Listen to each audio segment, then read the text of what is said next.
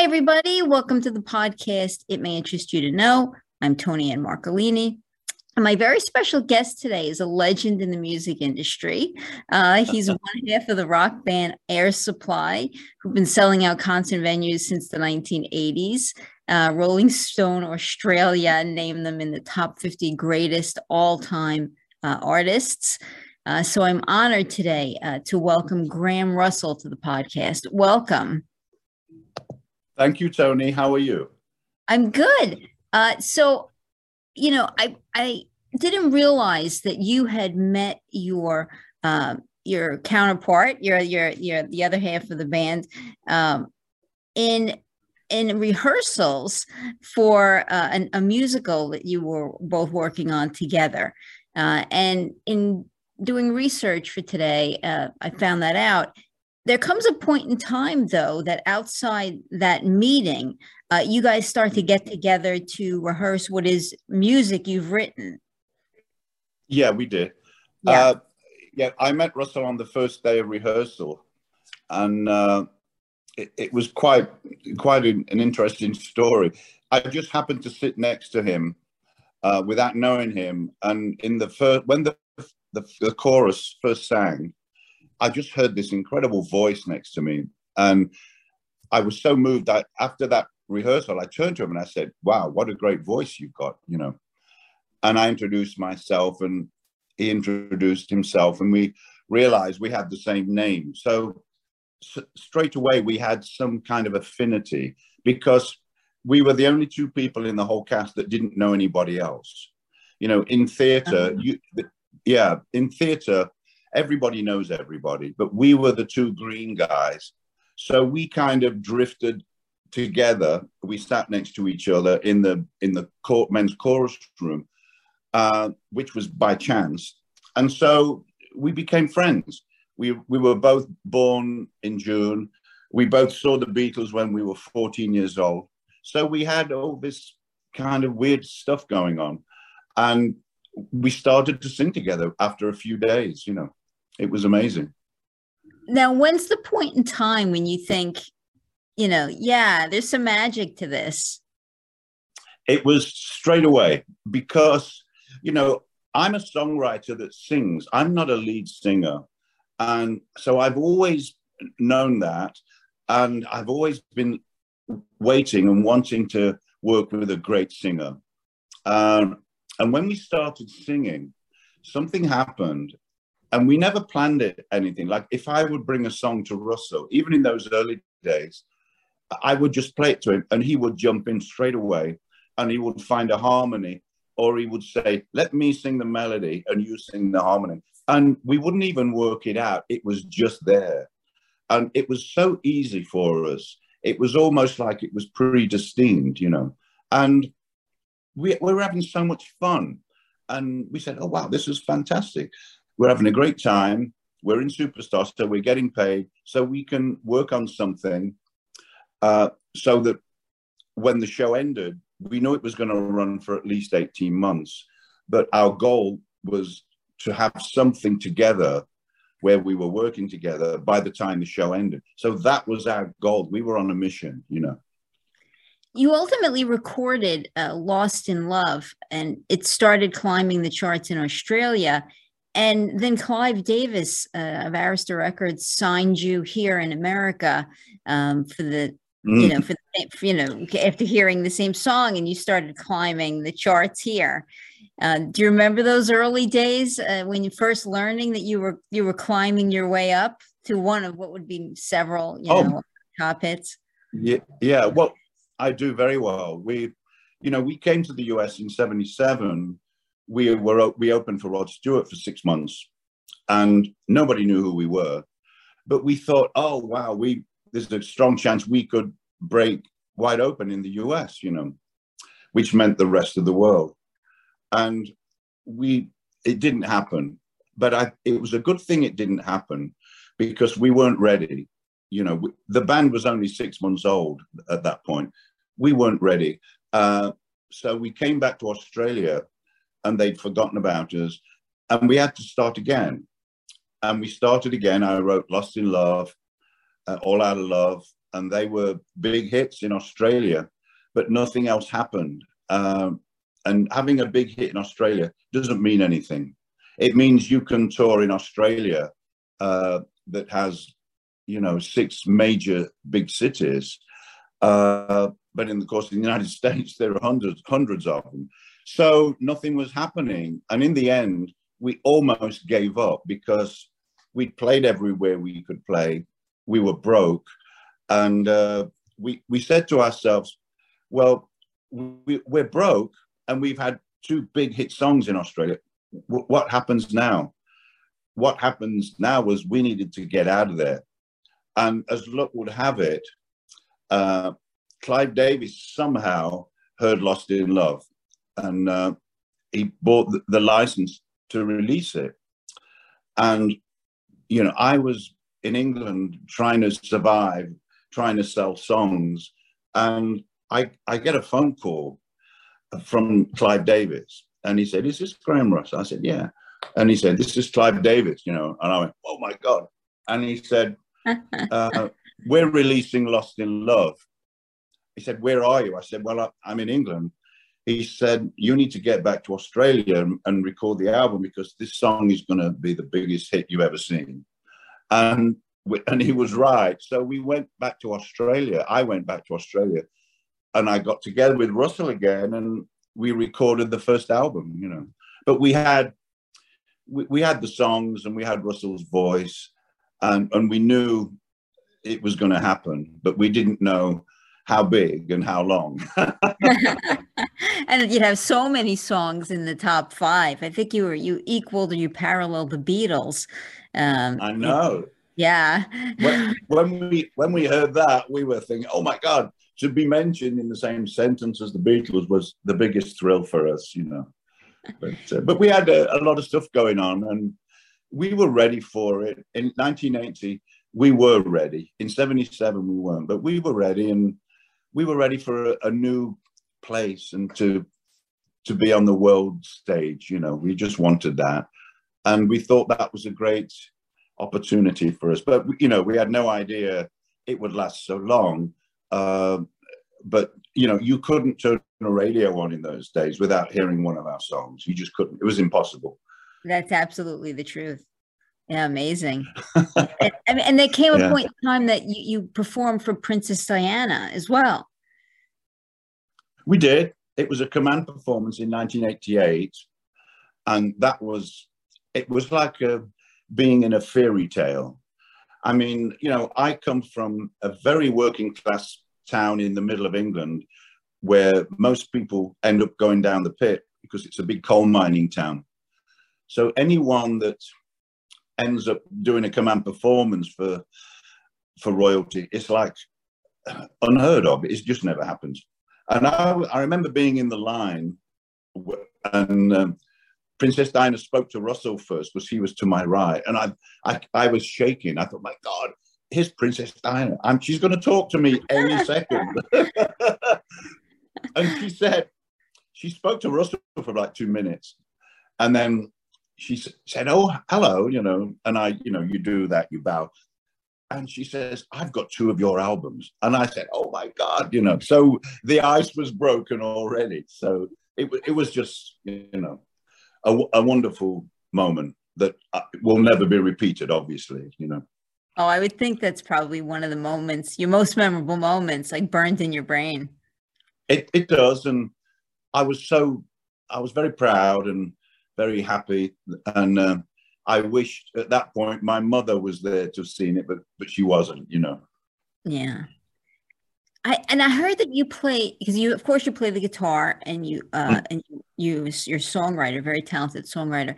Is it true that you play the right-handed guitar upside down? I do, yes. I'm left-handed, but when I learned guitar when I was 13, I couldn't afford my own guitar, so I had to borrow one. And when I borrowed it, it was just a Spanish guitar from my neighbor.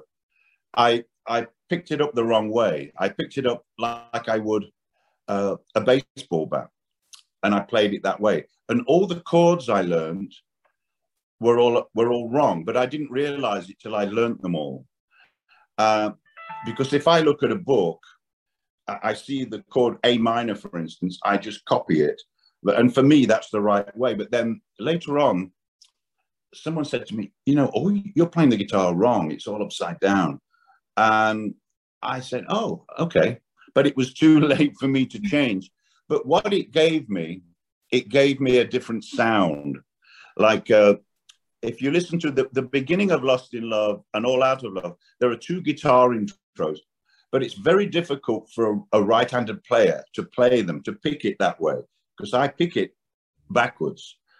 And when a guitar player comes in the band, and I play those two intros, but they try and play it and they can't play it because it's, for me, it's the right way. For them, it's backwards. Their intuition tells them not to pick that way. So it gives me a different sound, you know. Well, that's pretty amazing. Yeah. Let's talk about creativity, because you are, you know, a songwriter, and really, I think you create the majority of the music for the band. What does the creative process look like for you? I mean, do you get your, I mean, I've interviewed all different people on the podcast and writers. Matthew Dix tells me that I can only write when I'm sitting behind a computer. He's a novelist. He's like, I can't. I mean, I'm at the computer. I write. The characters tell me what to do. I've had people tell me I'm in the shower, and you know, my ideas come to me that way. How do you get your ideas for the songs that you write? You know, I just start playing, but I know. I get the feeling that I'm going to write something, but I have no idea what it is.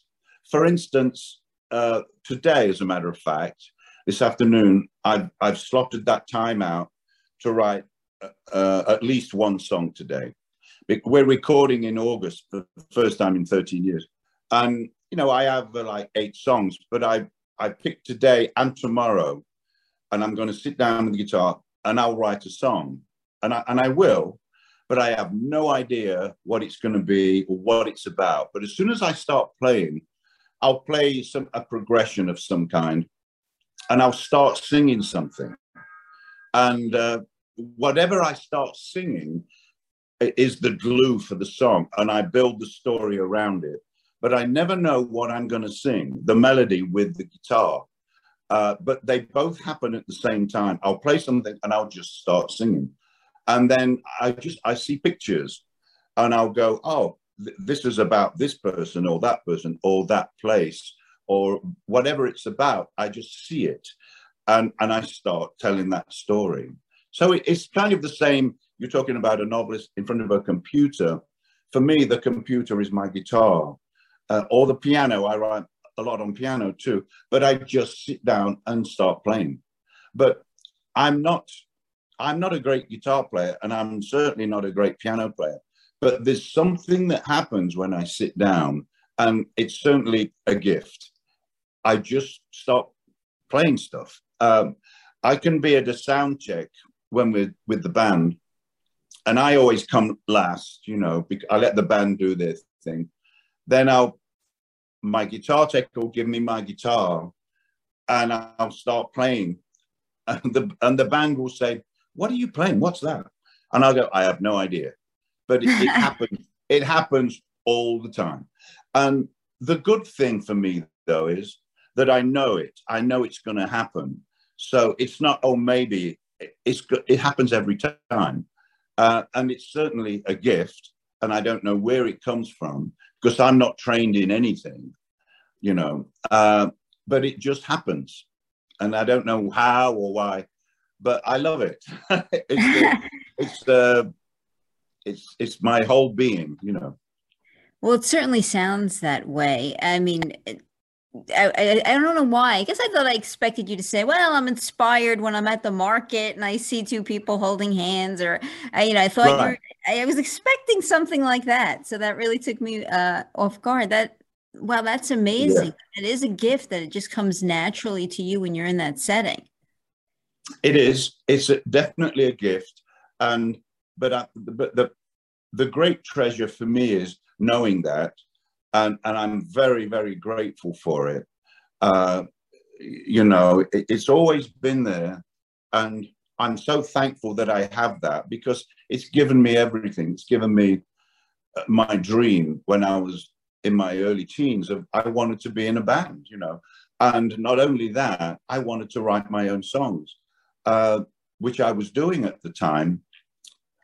And it wasn't until I saw the Beatles when I was 14 where everything made sense. I went, oh, okay, now I get it. So that creativity has given me everything. And, you know, I don't know why it was me. It could have been a million other people, but it wasn't, you know. Also, you published a poetry book. Yeah, I've had three. My fourth one is coming out soon too. But you know that, I mean, I love poetry. I grew up with that when at school. Well, coming from England, you can't help but love the English poets. But so I studied them at school, and then I started to write my own, and I still do. But for me, that's part of music. It's you know, poetry are lyrics without music. But for me, the music is there anyway. But when I write a song, it's usually quite long, and the lyrics are quite long too. So when the song's finished, I trim them all down, but I still have a lot of verses left that I'm not going to use. So I put them in a poem, and it seems to work really, really well like that with me, you know. Oh my goodness, that's amazing.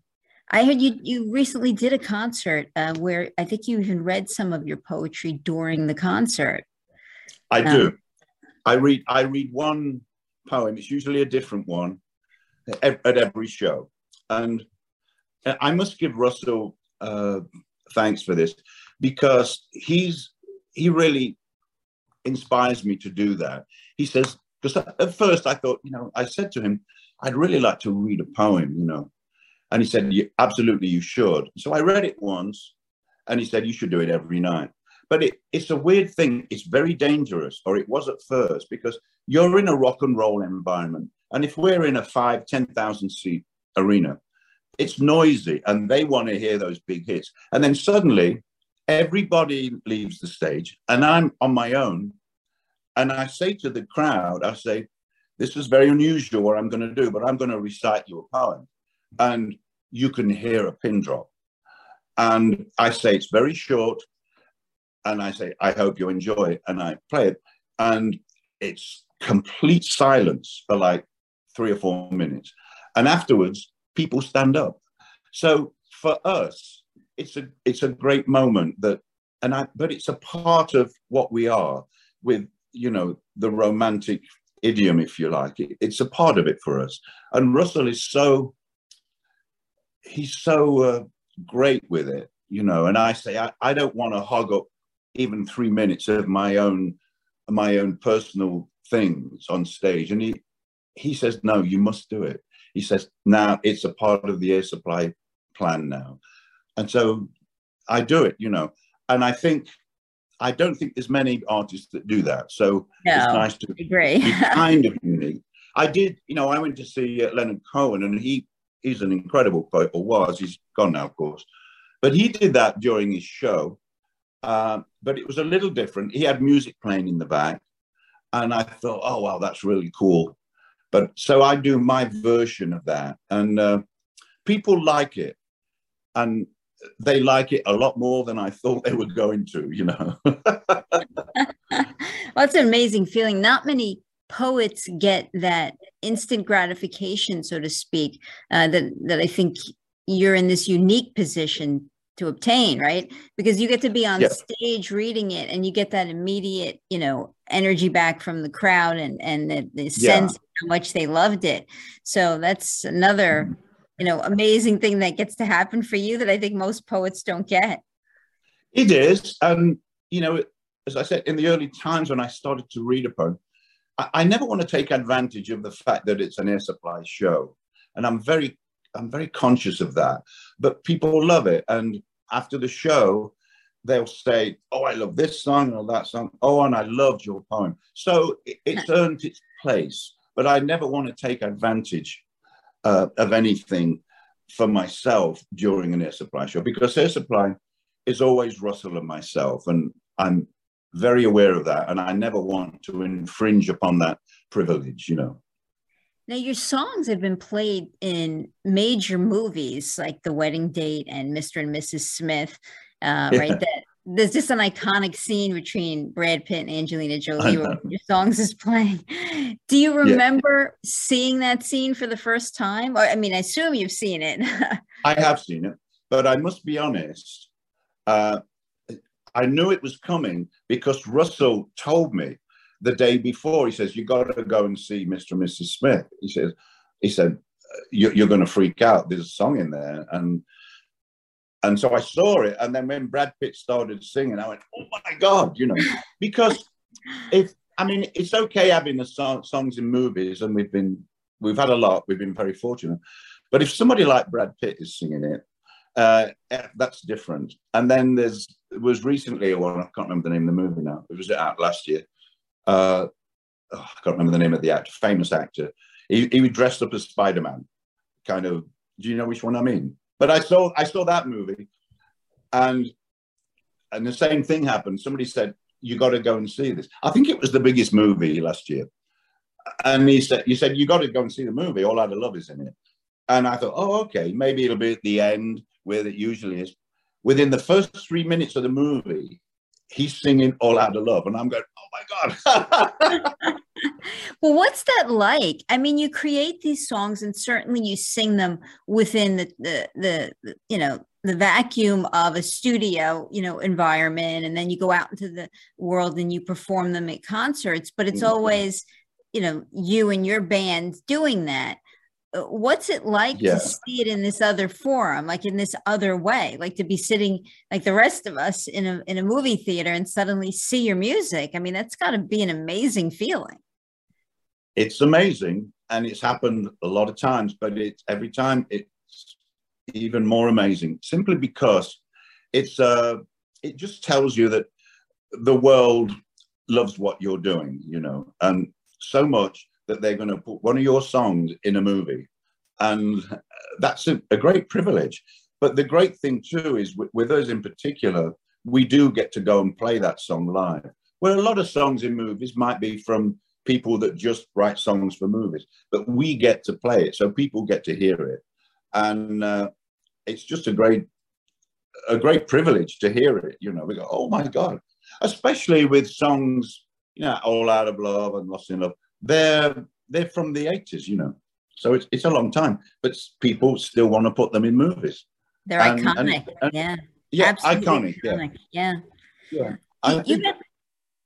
Go ahead. Sorry. You've had so many experiences, amazing experiences, unparalleled by most people's career.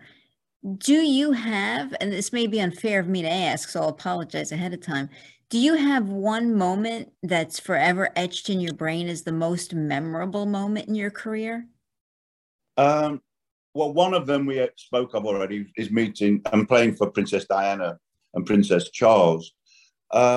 There's been a lot of them, I mean, one was when we played in Cuba I think we played there 12 years ago, and we'd always wanted to go there, but playing there was such an incredible experience for us because it was a huge crowd, and we got there, we sound checked at like 5 o'clock for an 8 o'clock show, and the not a tornado, the hurricane was coming in. Hurricane Dennis was coming in.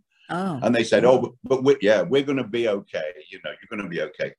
So it started to rain about 7:30. We were going to go on in half an hour, and the promoter came in and he said, we are expecting 50,000 people, but he said they just keep coming. There was almost 300,000 people there, and we didn't go on till 2 o'clock in the morning because the hurricane came in.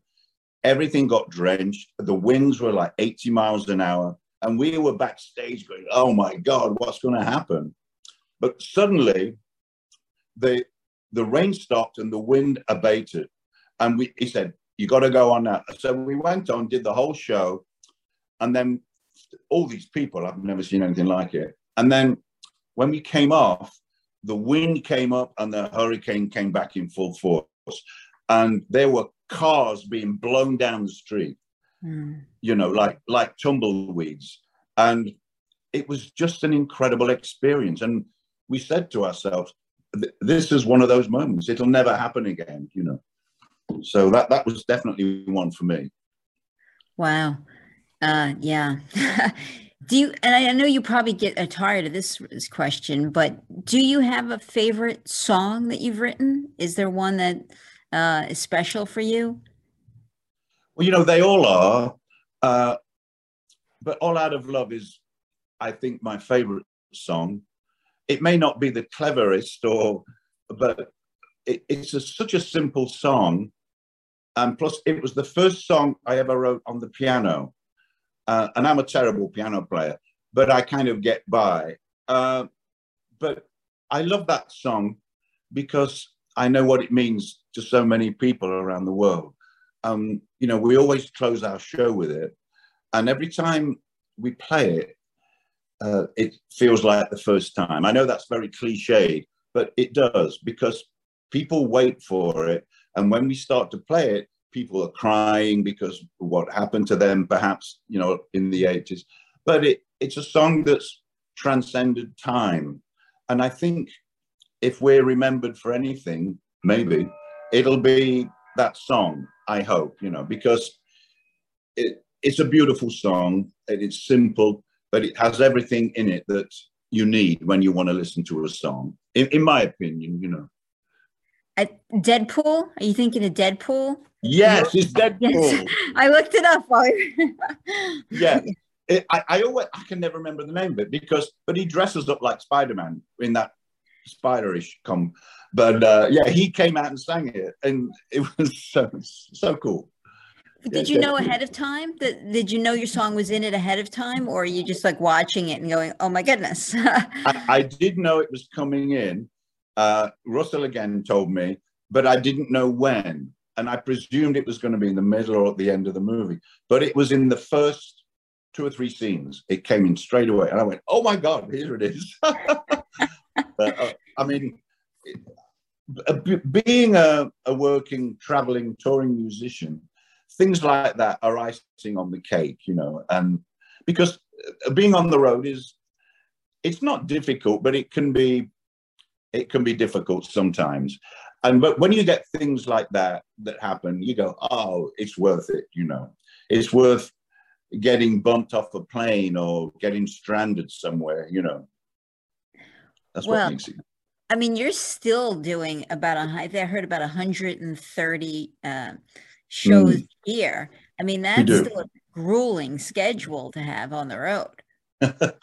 It is, yeah. And I mean, one of these days, we're going to start saying to our manager, we don't want to do that, or we don't want to do that show. But, you know, he comes to us with every show, and we always say, yeah, we want to go, you know. I mean, like, for instance, in October, I mean, especially now after COVID, in October, he came to us and said, do you want to go to Brazil in October?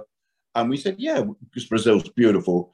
And we haven't been there for 3 or 4 years. And we said, yeah, we'd love to go. And he says, okay, I got 5 shows in Brazil for you in different cities. And then he'll say, well, while you're down there, do you want to go to Chile and Argentina? We'll say, yeah, well, let's do that at the same time. So suddenly you're on a 3-week tour. After we've said yes and it's all confirmed, we go, maybe we should have come home in the middle or something. But we do it, you know. The same with Australia. In December, we're going to Australia. So he said, well, let's do New Zealand, Indonesia, Singapore, and Hong Kong. And we say, yeah, let's do it. It'll be fun. But when we get there and actually in the middle of it, we go, we need a day off, but we don't have one. And Russell and I always say, you know, we will say, we should have told him we didn't want to do this one. And we'll say, yeah, we always say that, but it never happens, you know. But it's part of being a musician, you know. It's difficult, and the travel gets more difficult as you get older. But I think it's, you know, we get older, and it's just different, you know. Although we travel now a lot nicer than we used to, but it's still, you know, it can be laborious sometimes. But, you know, we do it. It's part of everything. Is there something special when you perform in Australia? Is there Yes. yeah, I would think so, like Oh, a coming home moment for you. yeah. We played there 5 years ago, and we played the Sydney Opera House, which is an iconic venue. And, you know, we had an orchestra with us, and we really wanted to come back to where we began and play a great show. And it just happened that everything that night went off so perfectly. The orchestra was incredible. The place was packed. And, you know, we came out onto the stage at the beginning and everybody stood up. And I was in tears. I thought, oh my God, this is incredible. And it just happened to be the best show of our career. It really was. Wow. And, you know, it's moments like that. And, you know, we're playing and singing during the show. And I'm thinking at the same time, wow, we're here 47 years later. We're still here and we're still doing our thing, like seriously. And I thought, wow, it's what a beautiful life. I don't deserve this great life, you know. Oh, well, you're monstrously talented. So you've Very you kind. more than deserve and have earned your place in definitely rock and roll history for certain. I Oh, mean, that's very kind of you.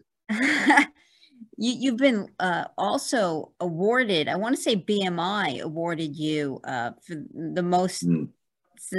you know, however many you have to get the award, but for Yeah. play time on the radio of your music.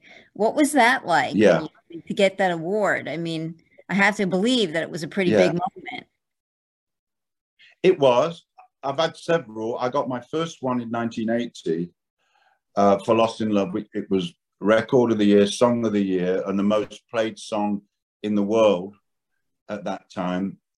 So I was like, oh my God, you know, suddenly it's all happening. And I've been very lucky since then. I've had a lot more of them. But we worked it out from the BMI plays. We worked, if a song is 3 minutes long, I've had enough plays that you could listen to Air Supply for 40 years nonstop. That's how many plays we've had. Do you know what I mean? Yes, I do know exactly what you mean. 3 minutes a song, and we could stack them for over 40 years. But I must say something.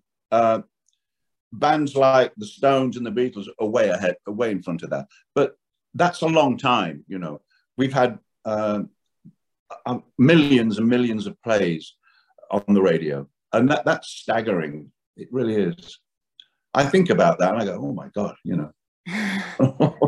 And still till today. I mean, you're yes, you know, when you first came out in the 80s, you couldn't put the radio on without hearing your song, but you're still Yeah. hearing your music today. As we pointed out, you're not only still hearing it on the radio, but you're still hearing it in movie theaters and I know. yeah. And it's just That, you're sold out, and when you tour, you're sold out. I mean, people are yeah, clamoring still to hear your music, both the original music and new music. they are. Yeah. You know, we always play a brand new song, always. And, you know, it's difficult to do that for any band. You know, that's when people go and buy a T-shirt or something. But they sit, I'll tell them, say, hey, I'm going to play you a new song. Have a listen, and they love it. And, you know, then I read a poem to them. And so I'm in dangerous territory, but it's not. There's got to be a little danger sometime. Well, for me, you've got to walk on treacherous ground. You know, that's what it's all about. Trying new things, doing something that they may not like, but you soon find out. You know, but I love that we're able to do that. You know, in amongst our set of all these big hits, then we'll put a brand new song in, and we massage it. What we call we buffer it each side with a big hit. So they presume that that song is a big hit too. It's stagecraft. Now, when you're creating new music today, do you feel in Yeah. any way obligated to stick to your sound, right? You have a certain type of sound from the band. It's Right. unique to Air Supply for certain. Mm. Do you always feel obligated to stick in the confines of that, or no? Or do you feel like I want to try something Right. totally different? Well, the songs that I write, they're all very different. But when I write them on the guitar or the piano, I never know ultimately how they're going to sound in the studio, because it can go in several directions. But usually the songs that I write they're of a familiar type. You know, I play very kind of folky stuff on the guitar. But then when I put a melody to a simple progression, it changes it and it puts it in another direction. But I never know till the song's finished where I want to take it. Like I could make a simple folk song into something quite orchestral. And it depends on a few things. You know, when I play the song to Russell, he'll say something. For instance, if I play him a folky thing that's really beautiful, he may say, oh, the band would be great on this song. Where I'm thinking, oh, it should just be guitar and you and I. He'll say, oh, the band should play on that and it should be heavy there, or it should be orchestrated. And I'll go, oh, okay, that's interesting. So we never know where it's going. But the first phase, like for me today, will be to write the song. But I have no idea what it's going to be. And I love that. It's a blank canvas. And then suddenly the dots will appear and then I'll join the dots. But it's such an exciting feeling, you know. And I tell myself a couple of days before, you know, like yesterday was like a holiday, so I didn't do anything, or Sunday. But I've been thinking, yeah, I'm gonna write something today, and I will, but I don't know what it is. But it's so exciting knowing that, and because it's like there's a Christmas present over there in wrapping with a big bow on it, but I can't open it until Christmas Day. So I'll start to open it and unravel it, and there'll be something there, and I'll go, "Oh wow, that's great!" You know what I mean? It's so fun. Well, you make it sound fun. Well, and it is probably fun for you because when you sit down, actually good stuff comes out. If I went and sat down, it does. Be much fun. It'll be fun. It's always fun, and it's always there. But I'm sure one day it won't be. But I don't know. I don't see that day coming anytime soon. You know. Are you still changing the material sometimes, like in studio? Yeah, we are. As I said earlier, we're going to record in August for the first time in 12 or 13 years. And for the first time in a long time, we're going to have somebody else produce the album. I want to step aside. I just felt I wanted to this time. So we're having somebody come in that we chose that's going to work with us. And interestingly enough, we haven't worked with this person. He's quite a famous producer. We haven't worked with him. Not only that, we've never met him. But once again, you know, we've spoke on the phone, or I have, and I've got this rapport with him. But once again, it's that excitement, not knowing what he's going to do. But I'm going to give up control. I'm going to bring the songs in, and he's heard a lot of them, but I'm giving up control. So I'm excited for that, you know, because he'll say, I'm sure, let's do this, or let's try it that way. And I'm going to go, yeah, okay. So it's really exciting knowing that, you know. I'm really looking forward to it. I bet it's harder to get those exciting moments because you've done everything, right? It's hard to, yeah. It is, but we haven't recorded for 12 years or so. Plus, you know, we always record live with the band. We don't use computers or start off with a drum machine and then do that. I'm not into that. We do everything live. I never use a computer to write. I have a grand piano and my guitars, but we play live, you know, and that's the way we're going to do it, you know. I have to ask you before I can let you go, but can you remember the very first time you stepped out on a stage as the group Air Supply? Yes, I can. And fortunately, we already had a big hit in Australia because we were in Superstar when we released our first single. And so people were anxious to see us live. And we left Superstar, and the next week we played live for the first time. And it was an incredible feeling. And I'm sure it was really sloppy because we just put the band together. But it was Russell and I, and we were on form, you know, our vocals were right there. And I was playing guitar, Russell was playing congas, and it was fantastic because it was loose. We weren't well rehearsed, but there was that seed there and you couldn't deny it. And everybody would come to us and say, wow, you guys sound great, even though it was sloppy and unrehearsed. But there was something there that we all felt, and we saw it and we could feel it so strong. And that's what was the most important thing, you know. And of course, that was 5,300 shows ago. So, yeah. Yeah. I mean, and did you name Air Supply together? I mean, who came up with the name? Well, we were in Superstar and we had a record coming out, but we had no name. And now the record company, CBS, said, you've got to give us a name by tomorrow because we need to go to press with the single. And so Russ and I agreed, whoever came up with a name the next morning, we would go with it if it was okay. And so the next morning, I said to Russell, have you got any names, you know?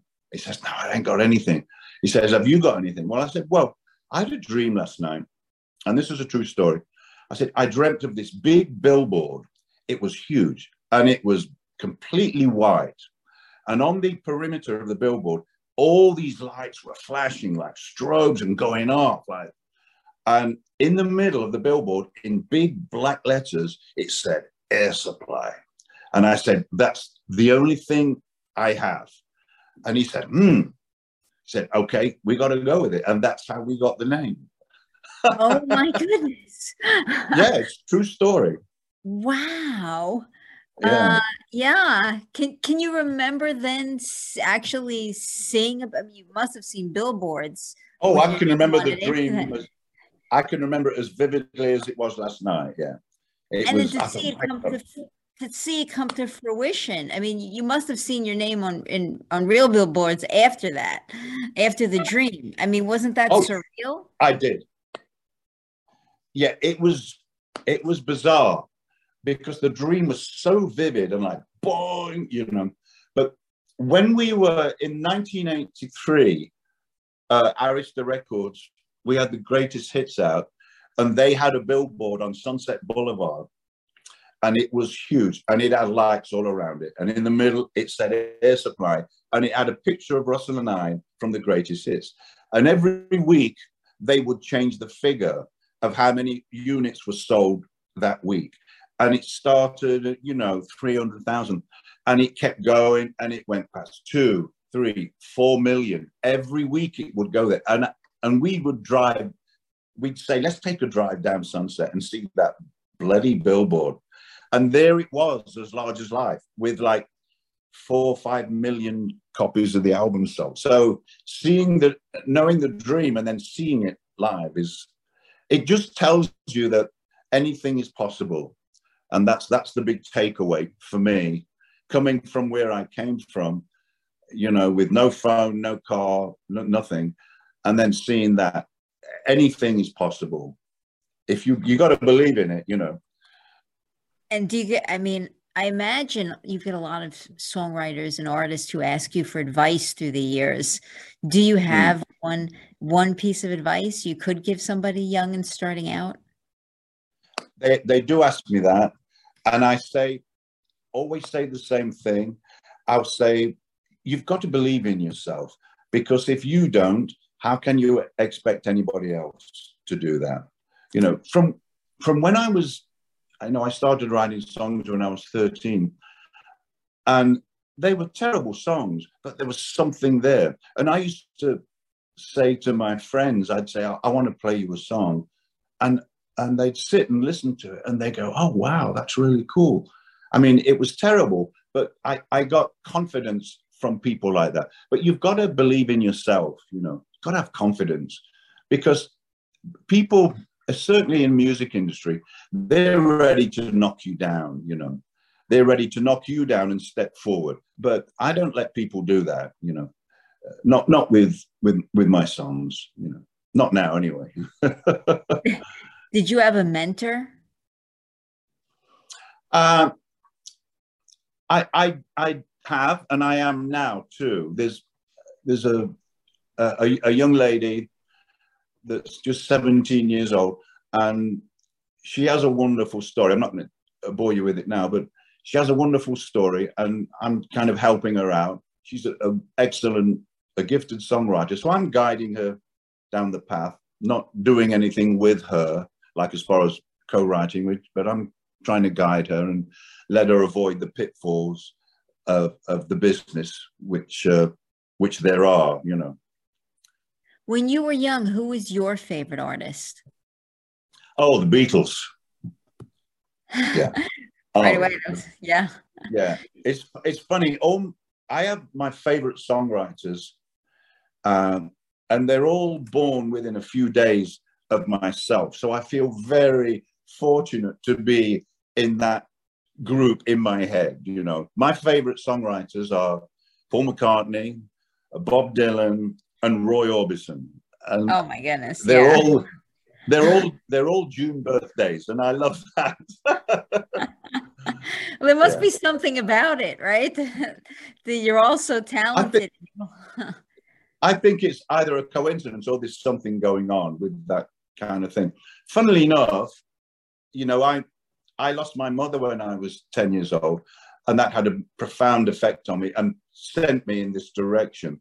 But both John Lennon and Paul McCartney had the same event happen to them in their childhood. You know, they both lost their mothers. Yeah. So I think that had a lot to do with it too. You know. Sure, our life experiences do kind of build up and mold us, right, and make us who we are.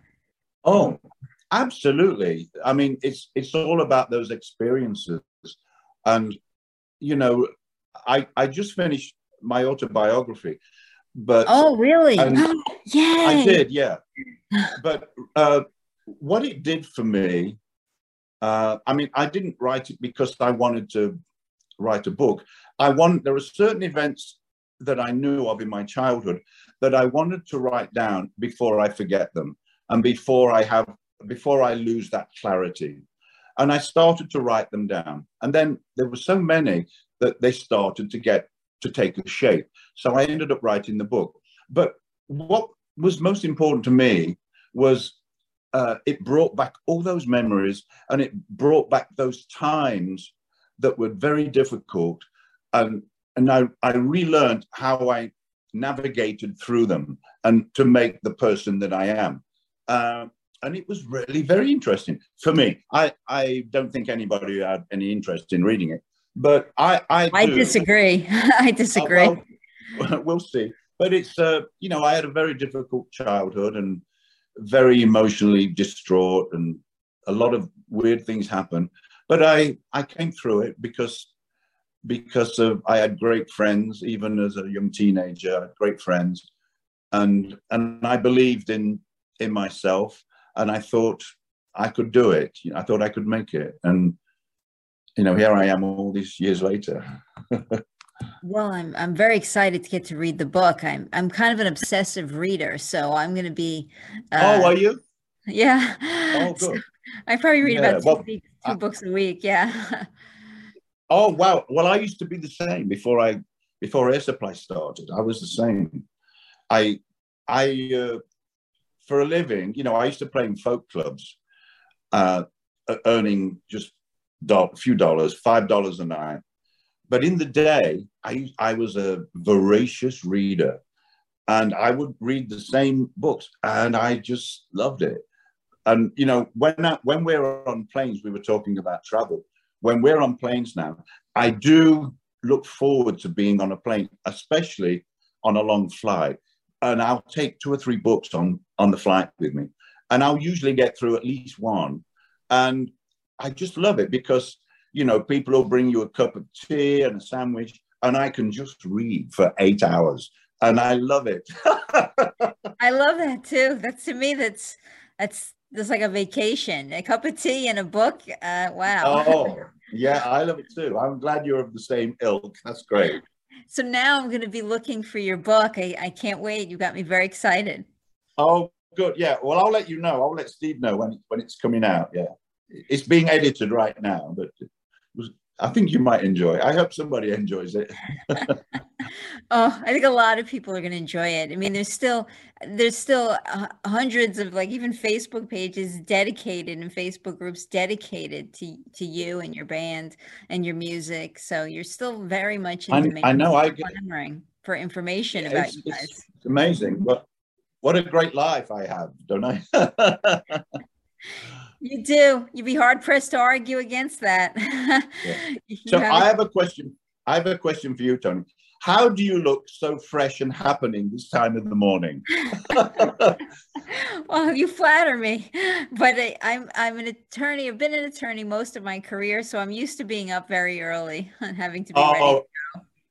Oh, well, you look fantastic. You look really beautiful. Oh, thank you. That's such a kind thing to say, especially, I mean, that'll make my day. I'll be running around telling everybody, do you know Graham Russell said I look great? It's true.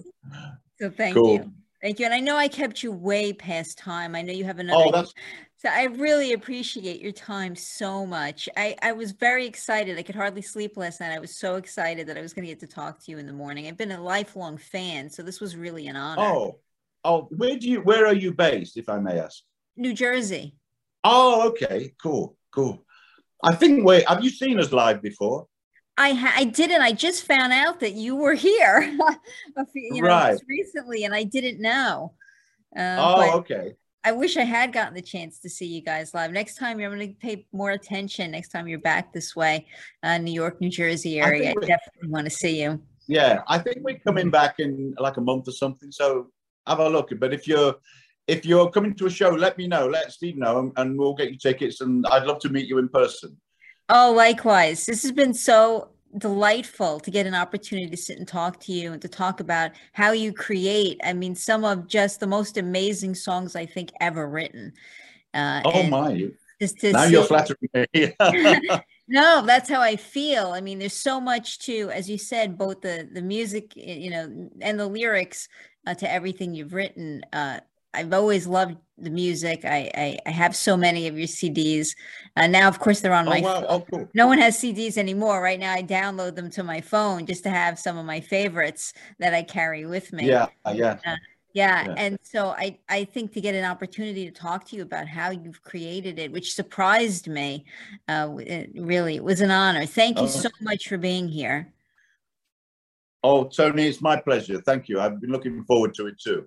And I'm glad we were. Oh yeah, I'm glad we were able to spend more time and not just a few minutes, And I hope when your book comes out, you'll come back and talk to me about your book. Oh, I would love to. That is a date for sure. Thank you. All right, Thank you Tony. so much. Thank you for being here. Thank you, Tony, and have a lovely day. You too. Bye. Bye-bye.